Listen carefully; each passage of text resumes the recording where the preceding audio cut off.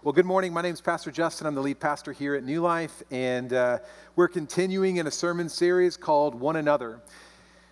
2 weeks ago, when I was here, we preached on loving one another, and then last week, Pastor Tom kicked it out of the park and preached on encouraging one another. And one of the things that this kind of came out of is that I started noticing as our church, our staff has been reading through the New Testament together as a community. We've been discussing it and going through it over this past summer.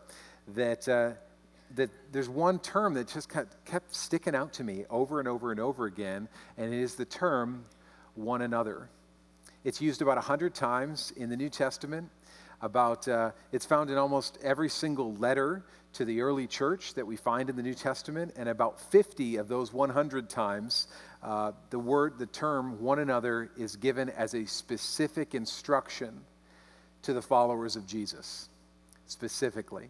And so I've listed a whole bunch of them. So we did love one another, encourage one another, there's restore one another, accept one another, honor one another, submit to one another, serve one another, bear with one another, carry one another's burdens, pray for one another, and my favorite, listed 4 times, greet one another with a holy kiss. Maybe you could do that to your husband or to your wife. I would highly suggest not trying that with a random person. You'd be probably labeled as a creeper. Greet one another with a holy kiss, but it's this repetition that we find. This whole idea of one another, one another, one another, that we find this instruction for how God views his church to look like. This whole idea of one anothering each other is time and time again repeated. Essentially, God is saying, that which I have done for you, do that for one another. So if I've loved you, then love one another. If I've forgiven you, then forgive one another. If I've encouraged you, then encourage one another, right? If I've accepted you, then accept one another. Time and time again, Jesus is just asking us to do for one another that which he so freely has given us. Amen? And so as we journey together in this sermon series, but more than that, as we journey together to build and to become a church-like family, I really truly believe that this series that we're going through right now is culture defining for New Life Church. And I want us to really be paying attention to what it is that God is sharing through these whole one another's, because I believe that it will characterize what church-like family looks like. For some of us, even when I say like God's building a church-like family, for some of you are like, yes, that sounds great, and my heart leaps towards that. And for some of you, you're like, I don't want a church that looks like my family, right? Like, I'll pass on that. In fact, I'm going to find another church that doesn't look like my family. And that's dysfunction, and that's wrong. That there is hurt and there's pain associated with that whole idea. And so the importance is that as we go through these one another's, it will paint a picture and characterize and define and put feet to what church-like family looks like, what it should look like, no matter what your earthly family looks like. Church-like family. And so, as I was studying this week, where I was thinking about anger, and how many of you would admit that you've been angry this past week? It's okay. Like maybe someone cut you off in traffic. Something didn't happen the way that you thought it should. Someone didn't follow through the way that they said they would, or your Wi-Fi was slow and you started chucking things. Like I don't know what it is for you, but the reality is that we all have many opportunities to get angry. As I was literally writing this message on Wednesday, I was in my home office, and I was writing and studying and just praying. Here's the thing. I really believe that my dog is used by Satan. If you listen, I'd love to talk to you after service, because I really believe this, that he is a minion used to do Satan's bidding. Sometimes he's sweet, but other times I'm like, I'm pretty sure Satan's using this dog. So I'm literally writing about this, and I'm talking and I'm writing about anger. I'm literally typing these, and I'm hearing this noise outside. What in the world is that? And I'm like, he's up to no good. I go outside. He was outside, and he was chasing a chipmunk, and the chipmunk ran under my car, and I think he went up in my wheel well. So my dog thought that the best way to get at that chipmunk was to rip my mud flap off of my car. Oh, I was livid. Like, I'm sure my entire neighborhood heard me yelling at my dog in the love of Jesus. Like, I came unglued. I was like, whoa. I mean, like, when talk about anger, like, it usually takes a lot, but that really got me pretty good.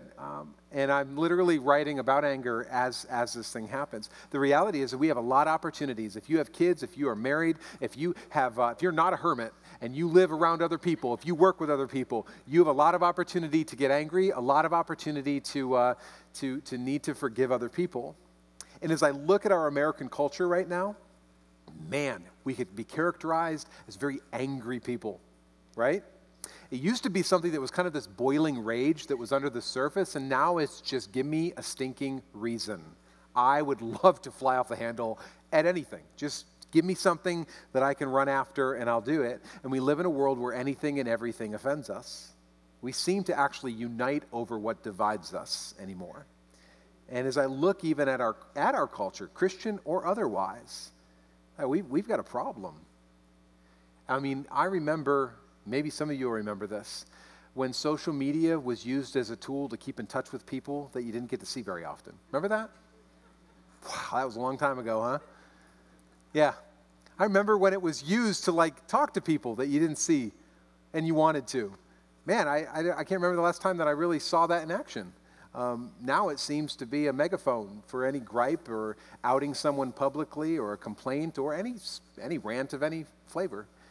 We've kind of changed. A lot of stuff has changed. We have this anger that boils up in us. And I was thinking about Ephesians chapter 4, verse 31. This is what the Apostle Paul writes. Get rid of all bitterness, rage, and anger, brawling and slander, along with every form of malice. Be kind and compassionate to one another, forgiving each other, just as Christ in God forgave you. Which brings us to this week's one another, which is forgive one another. Now, forgiveness is kind of a funny thing, because for some of you, you're like, I love this. I love when pastors talk about forgiveness, man. And for some of you, you're like, I wish he was just talking about money. Really, because that's better than forgiveness. I really don't want to hear or be browbeaten, or I don't want to have to think about all this kind of stuff. C.S. Lewis made this maybe you've heard of him. He made a really good remark. He says this: everyone says that forgiveness is a lovely idea until they have something to forgive. Let me say that again. Everyone says that forgiveness is a lovely idea until they have something to forgive. Isn't that true? I love the idea of forgiveness. I love the idea that I've been forgiven, that I am forgiven, that Jesus has forgiven me, until I have something to forgive. And then all of a sudden, I really don't want to hear too much about that. You could just change the subject. That'd be real sweet. We could just change the channel. I'd be fine with that. Forgiveness is kind of a difficult thing for many of us to wrap our hearts and our minds around. And so I want to read the scripture to you as we talk about one anothering each other. In Matthew chapter 18, if you'd stand with me as we honor the reading of God's word, and buckle up. Buckle up. And we're going to read this together. And starting in verse 21, it says, Then Peter came to Jesus and asked this question that I think many of us want to ask Jesus. Lord, how many times shall I forgive my brother or sister who sins against me? Up to 7 times? Jesus answered, I tell you, not 7 times, but 77 times. Therefore, the kingdom of heaven is like a king who wanted to settle accounts with his servants. As he began the settlement, a man who owed him 10,000 bags of gold was brought to him. Since he was not able to pay, the master ordered that he and his wife and his children and all that he had be sold to repay the debt. At this, the servant fell on his knees before him. Be patient with me, he begged, and I'll pay back everything. The servant's master took pity on him, canceled the debt, and let him go. But when that servant went out, he found one of his fellow servants who owed him 100 silver coins. He grabbed him and began to choke him. "Pay back what you owe me," he demanded. His fellow servant fell to his knees, and maybe this will sound familiar to you. He said, "Be patient with me, and I will pay it back." But he refused. Instead, he went off and had the man thrown into prison until he could pay the debt. When the other servants saw what had happened, they were outraged and told their master everything that had happened. When the master called the servant in, he said, "You wicked servant, I canceled all that debt of yours because you begged me to. Shouldn't you have had mercy on your fellow servant just as I had on you?" In anger, his master handed him over to the jailers to be tortured until he should pay back all that he owed. This is how my heavenly Father will treat each of you unless you forgive your brother or sister from your heart. Lord Jesus, there are many things that I wish you didn't say. There are portions of Scripture that I just have a really hard time stomaching and don't necessarily have a box to put them in. There are many things that you preach about, Jesus, that really my heart disagrees with. And Lord, I pray that as we get into your word and we talk about one anothering each other, specifically today about this whole idea of forgiving one another, that you would bring wisdom and revelation to us today, that the end goal of everything that you have for us is for our growth and for your glory. Speak to us, reveal your heart to us so that we might be free. In Jesus' name we pray. Amen. You can be seated. Thanks. So this is one of those scriptures that it's like, yikes. Does he really mean that? I mean, is this really where we're going? And many times I'll read portions of scripture like this from Jesus, and I think, man, does he live in another world? Like, this seems to go against what I know and how the world works, and he's asking me to do something that just really doesn't make too much sense to me. The first point is this: if you're taking notes, you've got them on the other side of your announcements or on nlc.today, is this: it is shocking how seriously God takes the issue of forgiveness. It is shocking. Like, if you're not shocked by what we just read, you're not paying attention. It's absolutely shocking, because when Jesus talks about forgiveness, like, he commands it. Forgiving isn't just like an optional part of the Christian life. It's a necessary part of what it means to be a Christian. And that in and of itself is a difficult thing. It's kind of what C.S. Lewis said. Forgiveness sounds like a really great thing until we have something to forgive. So we'll walk down through this story together. It starts out with a really odd conversation starter from Peter, which, if you know anything about Peter, I love him because he says what we're all thinking, but we would never say out loud. He asks questions just exactly the way that we would if we had the guts to ask Jesus. And this is what he says. He starts out in Matthew 18:21. Peter came to Jesus and he asks this question: "Lord, how many times should I forgive my brother or sister who sins against me?" I'll pause here just for a second. Think about this. You know that Peter had something going on with one of the other disciples when he asked Jesus this question. Nobody asks this question unless they are at their wits' end with somebody. You know, he just came out of an argument with John, and he's like, "Lord, I've got a very distinct question here. How many times do I have to forgive him?" In other words, he's probably thinking, "Jesus, I hate John. He's a butt kisser, and he's annoying, and he's always wanting to race me everywhere we go because it's the only thing he can beat me at. At what point can I kill him?" That's the real question. And here's the thing. You're like, "Wow, that was a little rough." No. You know Peter was packing heat, because just a few chapters later, he takes out a sword. Where did that come from? And he cuts off Malchus's ear. Dude's packing heat, I don't know, probably the whole time. And he wasn't aiming to cut off an ear. He was aiming to lop off a head. So you know Peter had a little bit of problem with maybe some hot-headedness, no pun intended, and was packing heat. So he's at the point of frustration, I'm thinking, and because he's probably like you and like me. He probably had someone in mind when he asked Jesus this question. So he offers Jesus an answer. Don't you love it when people do that, when they ask you a question and they already have an answer ready for you? He's like, how many times do I have to forgive my brother or my sister? And then he follows it up right away before Jesus can even answer. Up to 7? Up to 7? That sounds like how about up to 7 times, Jesus? That sounds like a heavenly number, like a magic number, right? 7 times sounds really good. And by the way, John just did stupid for the 7th time. So I would love if up to 7 would be the point I can kill him, right? Like, can we do that? Can we just say that 7 times would be good? And some translations say, Jesus responds, he says, I tell you, not 7 times, but 77 times.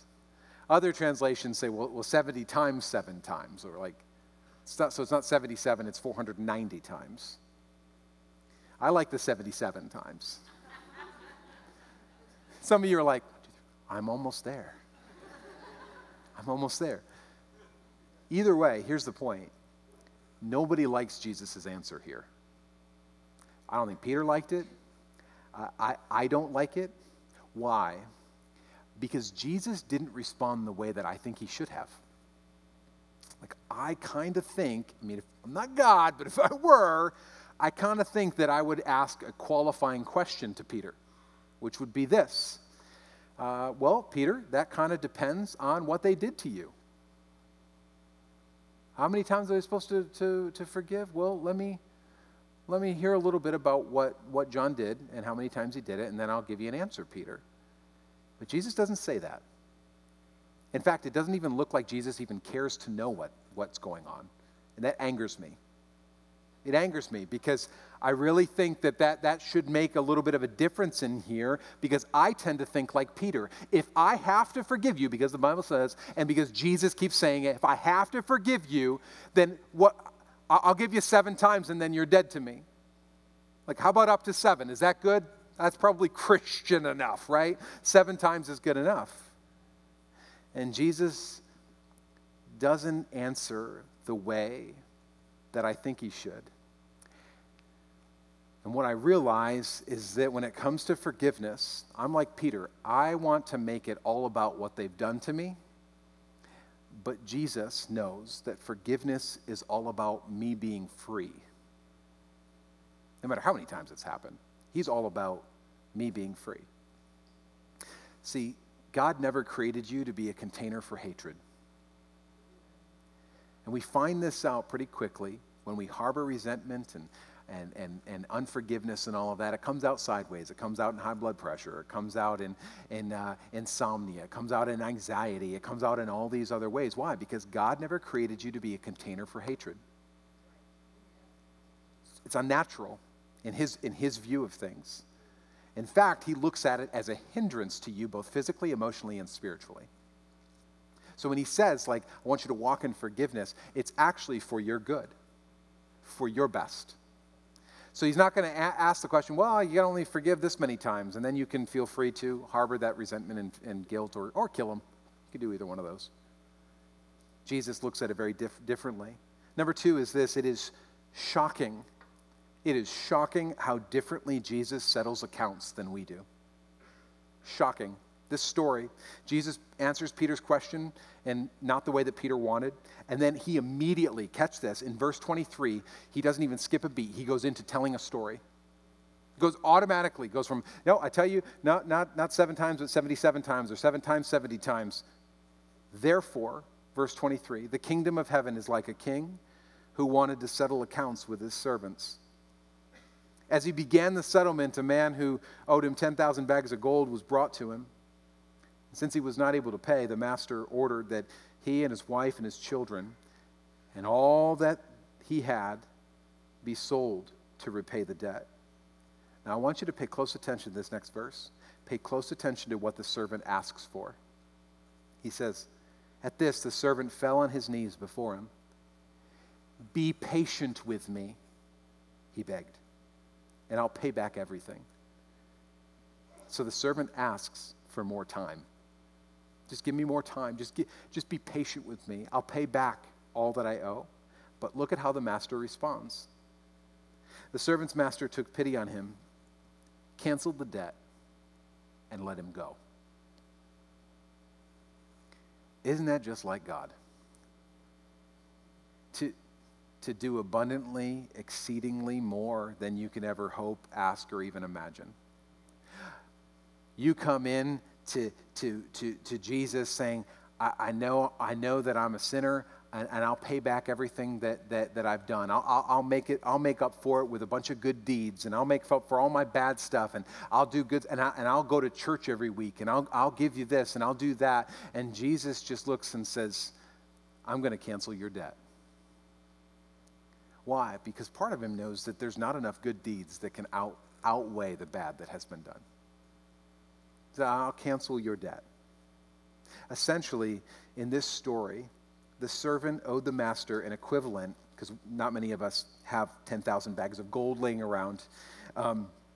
It's about $12 million. Some people estimate that it would be more than that. I think conservatively is $12 million, which is more than I have. $12 million. And rather than putting this guy on a payment plan, he canceled the debt. Isn't that just like God? That's exactly what he does for you and for me.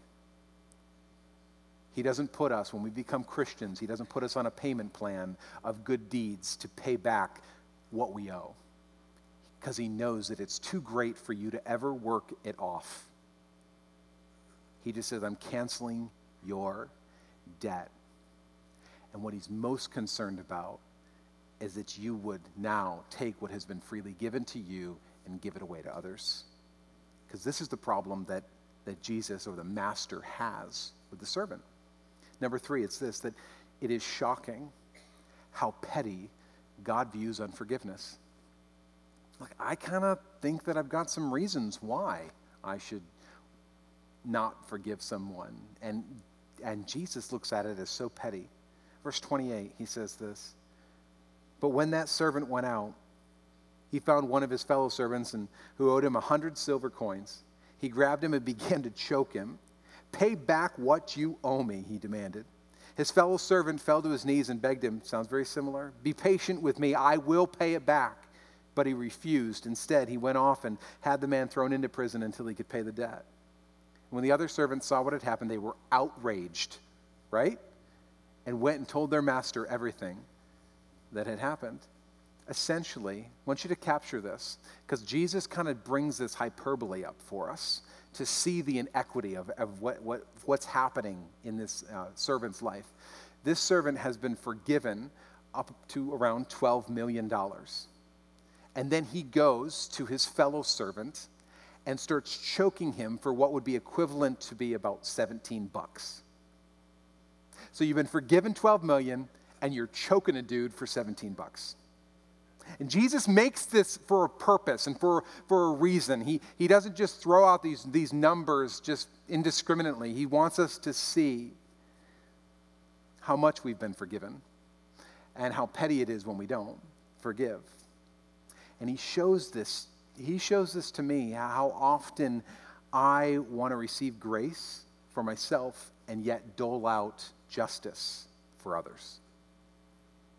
Like, how often I want people to deal with me based upon my intentions, and yet I want to deal with other people based upon their actions alone. There's this struggle that I think we all live within of this servant here in the story. And Jesus continues in verse 32. The master called the servant in, and he doesn't mince words. He says, you wicked servant. Wicked? You wicked servant. I canceled all that debt of yours because you begged me. Shouldn't you have had mercy on your fellow servant just as I had on you? Like, not only is Jesus reminding us that unforgiveness is petty, but he's reminding us, number 4 is this: we must remember that God loves our offender as much as he loves us. And if I were to say, like, maybe you've agreed or disagreed with me so far as I've talked about what Jesus says about forgiveness, but I would say this. I think at this point is the crux for us in walking towards forgiveness in our life, is that realization that Jesus loves my offender as much as he loves me. This is really difficult. This for me, like, it's incredibly difficult. Why? Because let's be honest, like, the people that have offended me are idiots. How in the world could Jesus love them like he loves me? I mean, there's absolutely no way. This is a very difficult thing for me to do. And it's very difficult. Why? Because in my story, I like to always portray myself as the good guy. I think you probably do the same, right? Not many people portray themselves as the bad guy in their own narrative, right? I am always the good guy in my narrative. Either I'm the good guy that's a victim, or I'm a good guy that was the hero. I'm never the bad guy in this. I'm maybe misunderstood. But I'm the good guy in this, in all of my stories, in all of my narratives, in my life. I like to portray and think of myself as the good guy, always. You ever think about that? We don't like to see ourselves in another light. In fact, we'll even compensate for it and say, well, I did say that, yes, but you should know my heart. Or, yeah, you know what, but I did do that, but compared to what you did, I'm Mother Stinking Teresa, right? Like, so back off, because I'm the good guy, remember? And you're the bad guy, and so you stick to the bad guy stuff, and I'll do good guy hero stuff. Because unforgiveness can really keep us locked up in this kind of what I call the martyr syndrome, where we're always the good guy, the victim, or the hero in our story.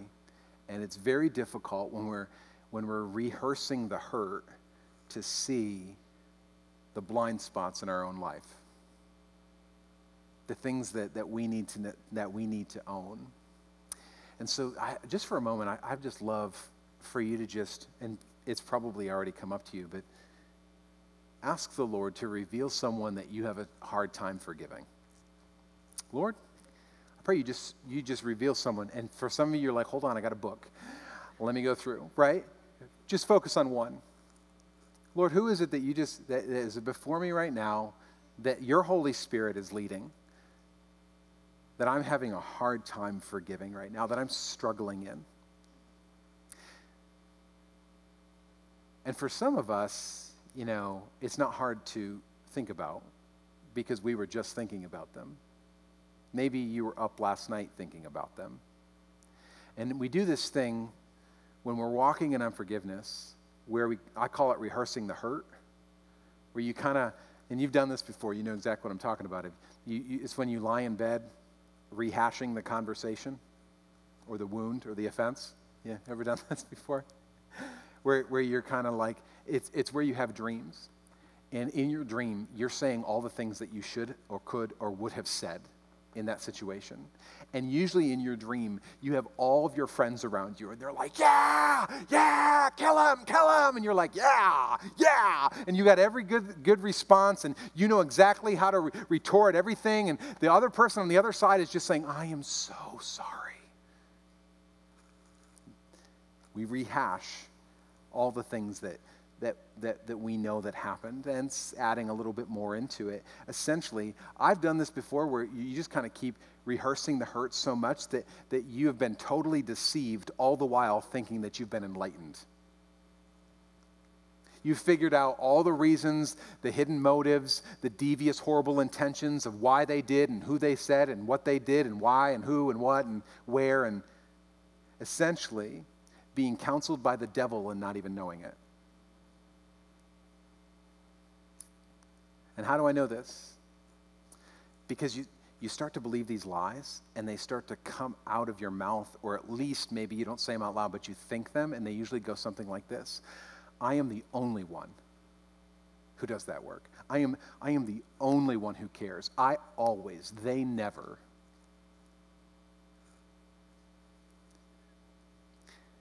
Because all forgiveness begins with devaluing someone. When we choose to walk in unforgiveness, it really begins and has a stronghold in us when we begin to devalue someone. Let me explain this to you. If I can devalue my offender, then I can convince myself that it's okay for me to harbor bitterness, resentment, and unforgiveness towards them. If I can just devalue you, I know you've done that to me. If I can just take your humanity out of this and devalue you, then I don't have to love you or respect you or anything like that.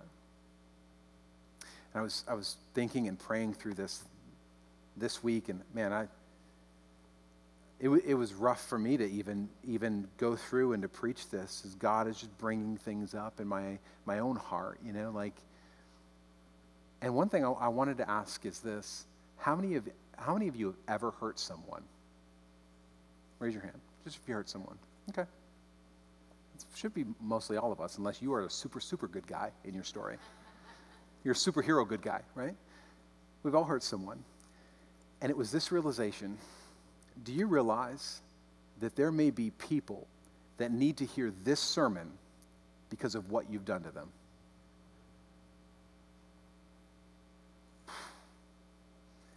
When I was considering that, I was like, whoa, I'm the good guy. What? I don't want to think about that. But there's a reality in this, that there are some people that need to hear this message because of what I've done to them. Number 5 is this: in his kingdom, God will give you as much grace as you'll give away. In God's kingdom, God will give you as much grace as you will give away.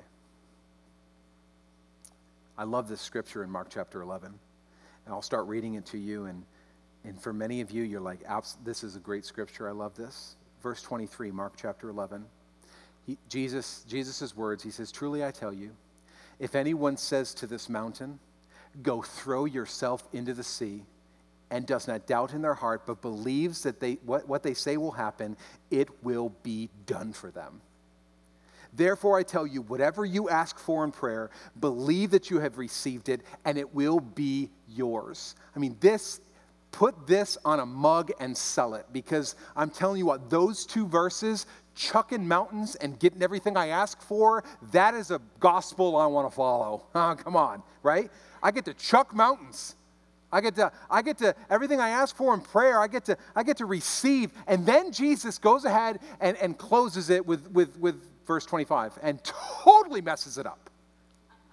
Essentially, he takes something that has nothing to do with chucking mountains and get everything I ask for and puts it right after verse 23 and verse 24. He connects these 2 things, and for a long time, I'm like, what in the world are you thinking? This is what he says in verse 25. That immediately after you get everything you ask for, he says, "And when you stand praying, if you hold anything against anyone, forgive them, so that your Father in heaven may forgive you your sins." Jesus, tell me more about chucking mountains and getting everything I ask for. I don't understand, what does my unforgiveness with people have to do with anything? Like, my relationship with you, God, and my faith in you and speaking to mountains and seeing them move and doing all those things, I don't understand why all of a sudden you're talking about other people. Like, what does my unforgiveness have to do with you and me? Apparently a whole lot more than I think. There's something that happens that is supernatural when we choose to forgive. I want you to see that like, there's, just in the same way that you speak to the mountain and see it move, and in the same way that you ask for things in prayer and God grants them to you, there is something supernatural that happens when we choose to walk in forgiveness. He brings freedom in our life that we never knew we could receive and to walk in. It's supernatural. According to Jesus, when we forgive, it frees us up in our relationship with God. This is the words of Jesus. He's like, look, you will receive to the degree that you give away. When it comes to grace, when it comes to forgiveness in your own life. Like, there's a connection. We don't talk about this a lot, but there's a connection between how we treat one another and how God treats us. We see this time and time and time again. And it's certainly not something that I like to be confronted with. I like I'm a good man. I like to compartmentalize things. I got me and Jesus, and you just shut up, and then I'll do my thing over here with you if I want to, and if you're nice. But like, apart from that, if you just be quiet, so we could just do my Jesus and me thing. And yet, continually, we find time and time and time again that we're supposed to be one anothering each other, and that it actually holds a key to freedom in our life. Look at what happens to this servant who wouldn't one another. Verse 34. It says, in anger, his master handed him over to the jailers to be tortured until he should pay back all that he owed. This is crazy to me, because essentially he was free, but he was canceling out his freedom because he stopped the flow of forgiveness through his life.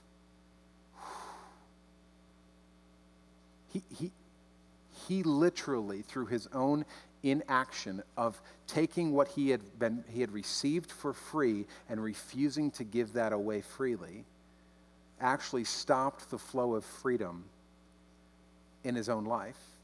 He stopped one anothering, and it hindered his own freedom.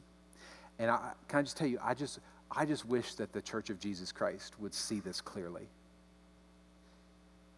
It messes you up a little bit, because it makes it very difficult to compartmentalize our relationship with God and our relationship with others. And I say this to you as your pastor. We forgive because God requires it and because you need it. The whole reason that God talks about this time and time and time again of forgiving one another is not because they deserve it. It's not because they even said they're sorry. It's because you need it. There's a level of freedom that God is wanting to bring you to through forgiveness. And sometimes I wonder, sometimes I wonder if this whole forgiveness thing that we see time and time again throughout Scripture is really like a test of maturity in the Christian life. I look at it, and time again, I think Jesus is always wondering this question when he's looking to promote us and to grow us.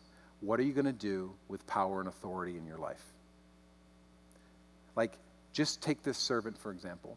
When he was in a place of weakness, he owed $12 million and he couldn't pay it back. He had no problem asking and petitioning and begging for forgiveness and saying, I'll pay it back, I'll try, I'll do more, and all those types of things. But as soon as he has a position of power and authority, he was unwilling to give that which was freely given to him. As we look at how God grows us and promotes us and matures us, he promotes us when he sees that we don't use a position of power to wield as a sword, but that we wield it as a servant. That God promotes us when we don't get intoxicated by insight or information about other people, that he promotes us when we choose to forgive just as Christ forgave us, when we choose to one another each other in the same way that God treats you. That's how God looks at promoting. So I want to ask this question. I want to leave you guys with this, is that we often have this question, what is forgiveness? Like, what does it look like? Because I think I've said it before, I think I've done it before, and yet I don't want to see them or talk to them. They're forgiven, and it's kind of, we don't quite understand what forgiveness looks like. So I want to talk really quickly about what forgiveness is not. I think it's important for us to know what it's not so that we can know what it is. Because there's a lot of misconceptions and misteachings about what forgiveness is, what it looks like. And I want to just run through these. I've made a top 10. It's not going to be up on the screen, but if you want to take notes, you can. The top 10 of what forgiveness is not. This is significant as you choose to trust Jesus in forgiveness. Number 1, forgiveness is not approving or diminishing sin that has been committed against you. Let me say that again.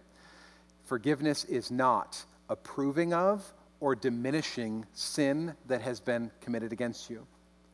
You know, a lot of times people think, well, if I forgive them, then I have to just act like it didn't happen, or I'm just diminishing it and be like, it's okay, it's not a big deal. No, it is a big deal. It is a big deal. Offenses rise, things happen. For some of us, grievous sins have been committed against us, and we're in this place of like, no, I'm not going to dismiss it or diminish it or act like it didn't happen. Sometimes forgiveness is actually recognizing what that person owes us and the destruction that it causes. For many of us, we walk through life when we're walking in unforgiveness. We just got resentment and bitterness and all those things rolling around on the inside of us. Maybe forgiveness is actually saying, I am identifying what this person stole from me, what they owe me, so that I can be free, so that I can walk free. Not allowing the past to continue to rob me of my future. Number 2, forgiveness is not that I can no longer confront them. Sometimes people think, well, if I forgive them, then I can't ever like go to them and say, hey, you hurt me, or this hurt me, or whatever. No. Sometimes forgiveness is confronting. No, God never says, well, if you forgive them, then you can never talk about it again. You can never bring it up. You can never, explain to that person or confront them about what they've done if they are unaware. Forgiveness is not that you can't confront them anymore. Number 3 is this. Forgiveness is not waiting for an apology. That's a good one. You may never get an I'm sorry too. You know that? Sometimes my wife and I will get into a spat, and usually it's because she's overreacting. And that wasn't a joke. Men, come on. It's real. And, there are many times where, I don't like it when we're not in communication together. And so I will tend to be the first person to go and to make amends, right? I'll take the first step. And because I'm godly. And, look, I got the mic, so it's all good. So I'll go in, and she's overreacting, and I'll go in, I'll be like, hey, babe, listen, I just want you to know, I'm really sorry that, this happened. And really what I'm saying is this, babe, I'm really sorry that you overreacted. And I was going to give you an opportunity to say something. I'm sorry, I didn't want to interrupt you. You were going to say, what? I'm sorry. You were going to say, I'm sorry too. No. Listen, there are some times you won't get it. I'm sorry too. And if you've been married for any period of time, you realize there are some times you don't get an I'm sorry too. Even when they should have. But there's this reality. If you think forgiveness is all about waiting for an apology, you could be waiting a very long time. In fact, there are many people, some family members, that literally go to their deathbeds, never reconciling, never walking in any sort of forgiveness, because they're waiting for the other person to give an apology for something that happened 25 years ago that neither of them remember what happened. Well, they know. Well, she knows. Well, we actually don't. We just know that we're not talking. So forgiveness is not waiting for an apology. Number 4, forgiveness doesn't mean that there's no punishment or consequences. Doesn't mean that you're letting somebody off the hook to legal matters. I can forgive you and you may still go to jail if it's against the law, right? I mean, it doesn't mean that there's no punishment or consequences. And the reality is that vengeance is the Lord's. And so when we release somebody, we're releasing them over to God. Saying, God, I'm no longer going to allow their stupid to hang over me. Change me and to cause me to operate differently in my relationships, in my marriage, with my kids, and all of those things. So it doesn't mean that there's no punishment or consequences. Justice ultimately comes through Jesus. Number 5, forgiveness is not forgetting. Forgiveness is not forgetting. There was a thing going around, I feel like in the 90s, where the church was always saying, you just need to forgive and forget. And I remember this when I was first got saved. I was like, what are you talking about? I have not been given this spiritual gift of amnesia. What? Forgive and forget? I don't understand how this works. I cannot literally, I'm good. I'm a guy. Like I said, I can compartmentalize, but I can't just forget periods of time. That's actually not good, right? Well, I just forgive and forget. No, that's not exactly what God calls us to. Sometimes forgiving is remembering. So forgiveness is not a spiritual gift of amnesia. It's not just forgetting it. Number 6, forgiveness is not a one-time event. And we know this to be true. For those of you who have come down and prayed and said, Lord, I forgive this person, you find that man, I forgive them, but I just don't ever want to see their ugly mug ever again. I forgive them, just don't mention their name in my presence. They are the one who shall not be named, right? They are forgiven by the blood, right? And so just don't talk about them because why? Because they're forgiven. So shut up, right? And we have this thing where it's a one-time event. I already did that. I said it. What else do I have to do? Just don't talk about them. I don't want to see them. They're forgiven. It's not a one-time event. Sometimes it's a conscious decision that has to happen over and over again. And that's okay. Number 7 is this. Forgiveness is not reconciliation. Forgiveness is not reconciliation. A lot of times people are like, well, if I forgive them, then they have to be best friends again? We have to hold hands everywhere we go? Do I have to get a BFF necklace again? Right? Is that what forgiveness looks like? I have to go back to the way things were? No, the reality is that forgiveness is not reconciliation.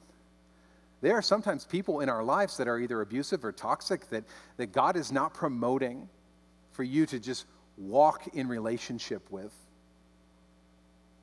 It's not reconciliation. It takes one person to forgive, and it takes 2 people to reconcile. That's the only way that thing happens. But if it doesn't work out, make sure it's your fault and not theirs. You do your part. Walk in forgiveness. But unless there is both repentance by the guilty party and forgiveness by the victim, then there can be no reconciliation. So no, you don't have to just get BFF necklaces just because you walk in forgiveness. Number 8, forgiveness does not mean that you need to be a doormat. Sometimes people think, well, if I forgive them, then that means I just need to act like it never happened and just allow them to continually do it. And you're like, yeah, because I like what Peter's question was, how many times do I have to forgive them? 7? Because 7 sounds like a good one because I'm about done with this person, right? But forgiveness does not mean that you need to be a doormat. I'll talk to people and real hard situations. It's hey, look, my father molested me and I forgave him. Does that mean that I need to allow him to watch my children? No. My boyfriend abused me and I forgave him. Does that mean we need to act like everything's fine and nothing happened? Nope. That's actually not what Jesus is talking about when he talks about forgiveness. You don't need to be a doormat. You don't lose your right to protect yourself. Does that make sense? It's not what he's promoting.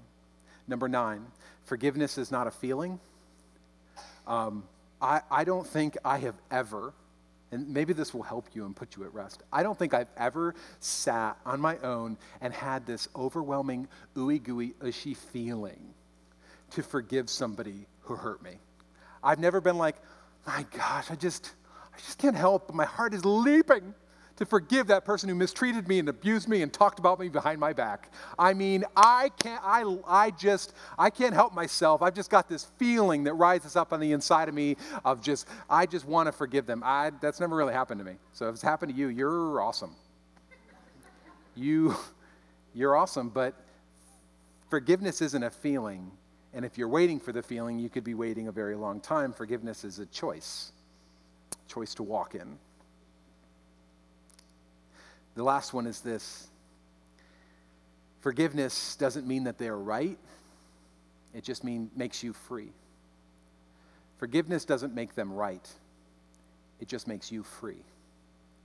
And this is the heartbeat of what it is that God is trying to communicate when he talks about forgive one another. Forgive one another. Forgive one another. Just as I have forgiven you. It's not about that they're right and they deserve it and why they're sorry and they may not be.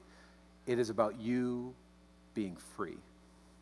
And Jesus continually brings this up to us, that this has less to do with what they've done to you and more to do with freedom, that you're no longer going to allow the stupid of your past, things that have been done to you, to dictate your present and your future.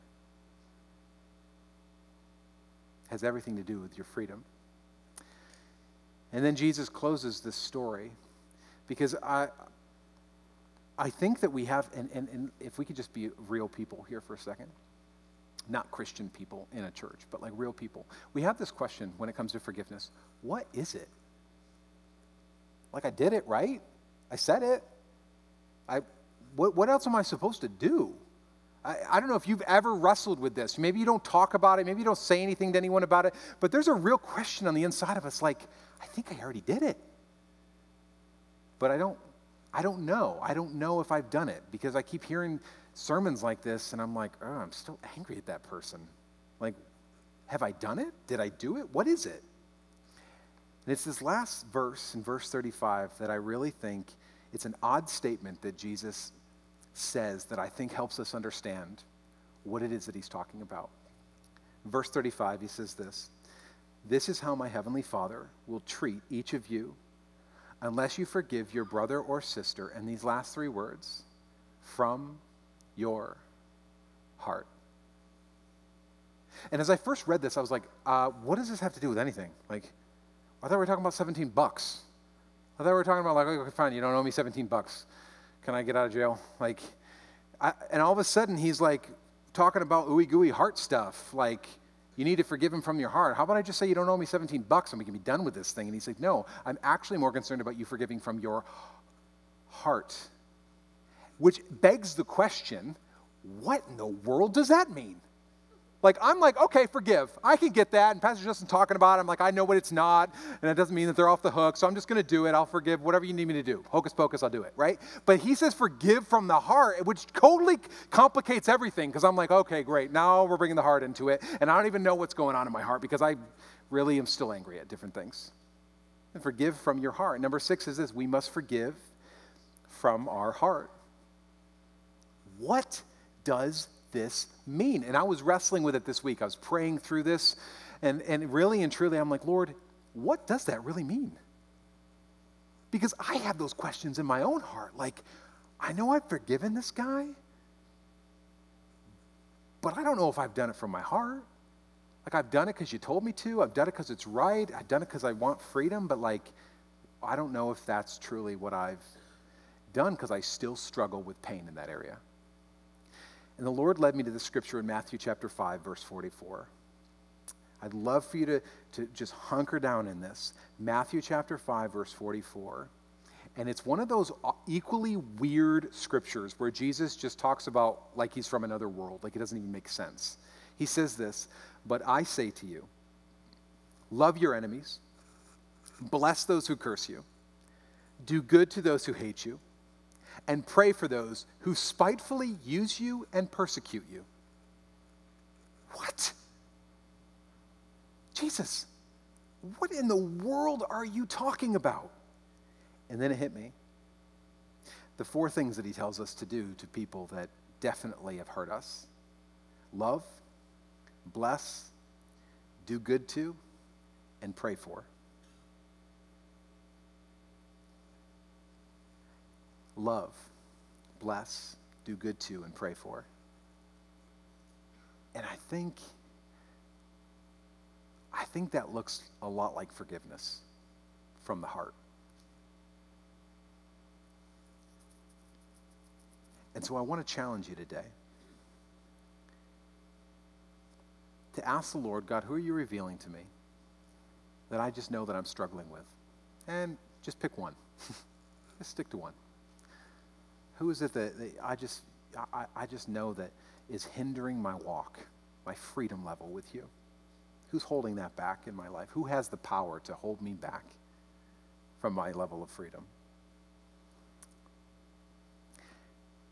And then love, bless, do good to, and pray for them.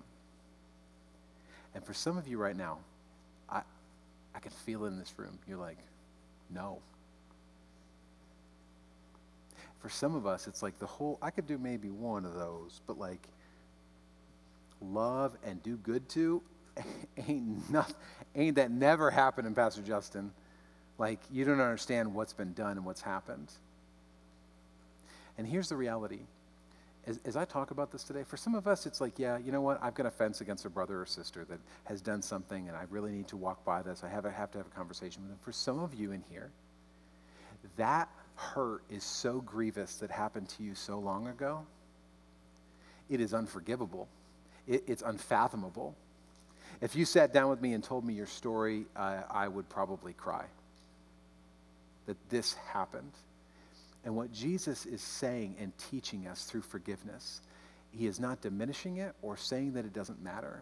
He's saying, in forgiveness, you release that which held such huge power over you that it holds no power over your current relationships, over your current marriage, your parenting, all of those things.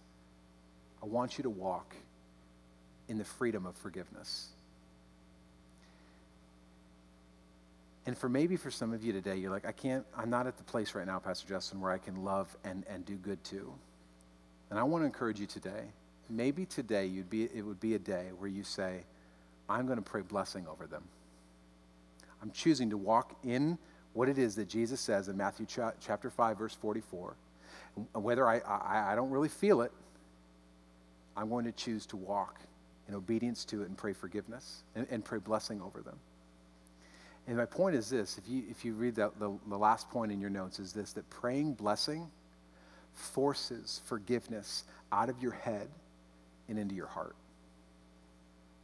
So when we talk about forgiving from the heart, as we pray blessing over someone who has hurt us, it forces it to go from our head, I think I've done it, I said it, to our heart. You'll be like, well, Pastor Justin, like, hold on a second. Are you telling me that I need to forgive and to pray blessing over that person who cheated on me, over that person who stole all my money or abused me or lied about me or got me fired?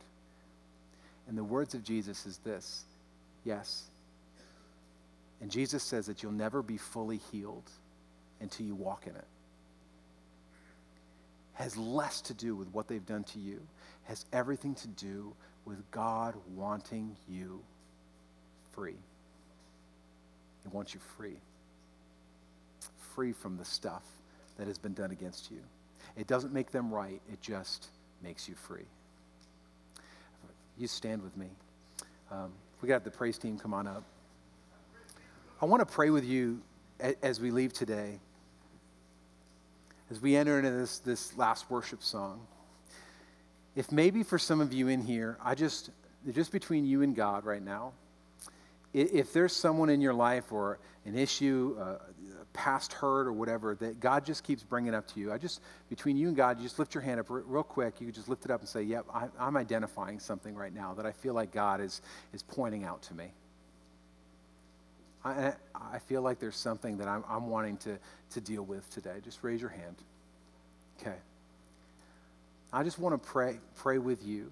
And I would love for you to pray with me as I just want to lead you in this process. As we walk through what it is that Jesus spells out for us, is this. First and foremost, Jesus, I want to pray right now over this whole place. God, I pray that we bind the evil one right now that would try to convince us to stay in the false safety of offense and hatred.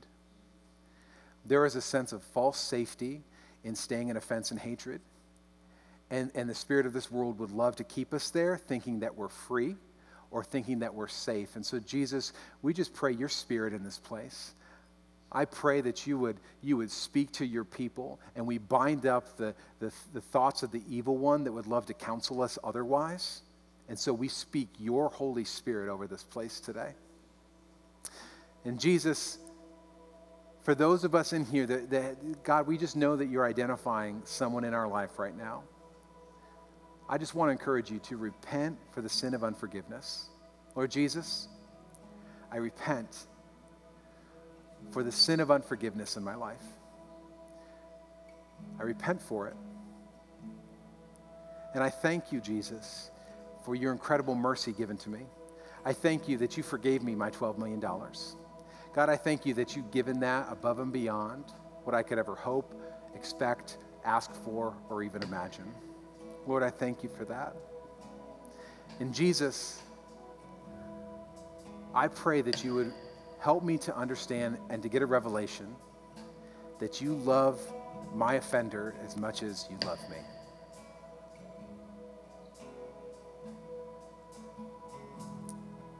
Lord, it doesn't make sense to me, but quite honestly, it doesn't make sense to me, your love for me. So God, I thank you for that. I thank you for that. And Jesus, today, I release their debt. Look at it. For some of you, maybe it's an uncle that owes you your childhood. For some of you, maybe it's a dad who owed you time. For a business partner, maybe they owe you money. For whatever that is, figure out what they owe you. And in the miracle of forgiveness, we release their debt in Jesus' name. We release it. I release what they owe me. And Jesus, I trust that you have vengeance and you take care of consequences. Those are yours. Those are yours, Lord. And right now, I choose to pray blessing over them. I pray blessing over them. I pray that you would have your way in their life. Want your best in their life, Lord, whatever that looks like. We pray that. And I commit to praying that until it's from my heart and not just from my head.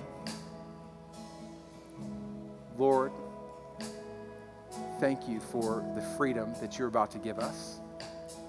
And God, right now, I just pray that as we walk in that, for some of us that just committed to doing that in our own life, God, I pray that they would see immediate freedom in their life, in their relationships. I pray in marriages would be restored. I pray that old ways and old thought ways and all old thought life would be eradicated, that we would move forward in freedom, that God, we would see you move mightily in our life. Jesus, I pray that you would move mountains for us. Lord, we thank you for the freedom of forgiveness in this place today. Lord, I thank you that there's something supernatural happening all across this place right now as we choose to walk and to be obedient to that which we don't necessarily understand, but we trust that you've got our best in mind. So Lord, thank you for answering us. Thank you for seeing us. Thank you for seeking and saving us. Lord, we thank you. I was talking to my wife as we were down here worshiping, and she said, I think that there's a few people missing up here. And for some, maybe it's those that are having a hard time forgiving God for disappointment, or just having a hard time forgiving themselves. And so I just want to speak and to pray over, if that's you today, you're like, man, I feel like I got lead feet because it's not necessarily that it's a person that's hurt me. I feel like it's maybe God that hasn't come through when he said that he would. Or maybe I'm just trying to have a hard time forgiving myself for the stuff that I've done. I don't see how God can forgive that. I just want to speak over you today. Lord Jesus, I pray that your Holy Spirit would invade the hearts of people today. God, I pray that it would dispel the lies of the enemy that would say that you don't deserve this, or you're not good enough, or you've already got a label that says that you are this. But Jesus, you bring identity and destiny into the lives of your children. So I speak that over each and every single one of us today.